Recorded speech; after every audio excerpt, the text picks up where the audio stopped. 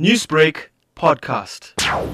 The government had made an undertaking when the country's borders were being opened from the 1st of October that every second week there would be a list that would be published, basically looking at which countries are free to come to South Africa and which ones are prohibited. This list is based on a risk categorization. So there's a lot of work that goes into determining this list, and it then advises government as to which countries should be allowed to come into the country and which ones should not be allowed. Sia, the review of the list of high-risk countries was said to be done in a way that strikes a balance between saving lives and protecting livelihoods. How has this been done? The first part is that you need to control and screen the people who come into the country. Everyone who comes into the country is still required to produce COVID-19 negative certificate, which is not older than 72 hours before they come into the country. And then at the point of entry, they will still be screened and subjected to all of the other COVID-19 protocols. That's how we're trying to save lives. And then secondly, livelihoods. If you look at the number of people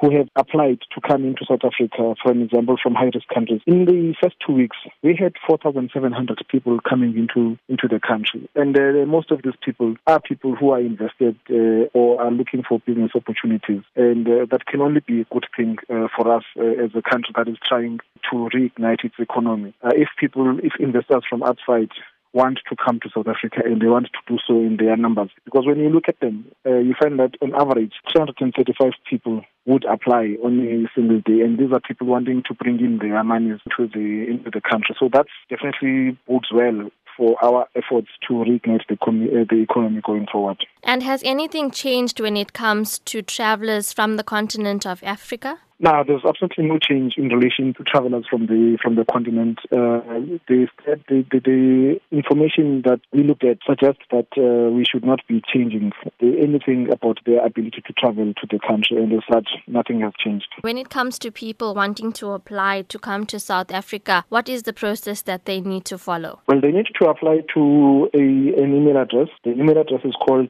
COVID-19 Business Travel at dha.gov.za, and when they're making that application, that request to travel, they need to provide a copy of their passport and proof of business activity that they want to undertake when they get here. If they have already travel tickets, they also need to attach proof of travel itinerary and also proof of address of where they will be staying when they're in the country.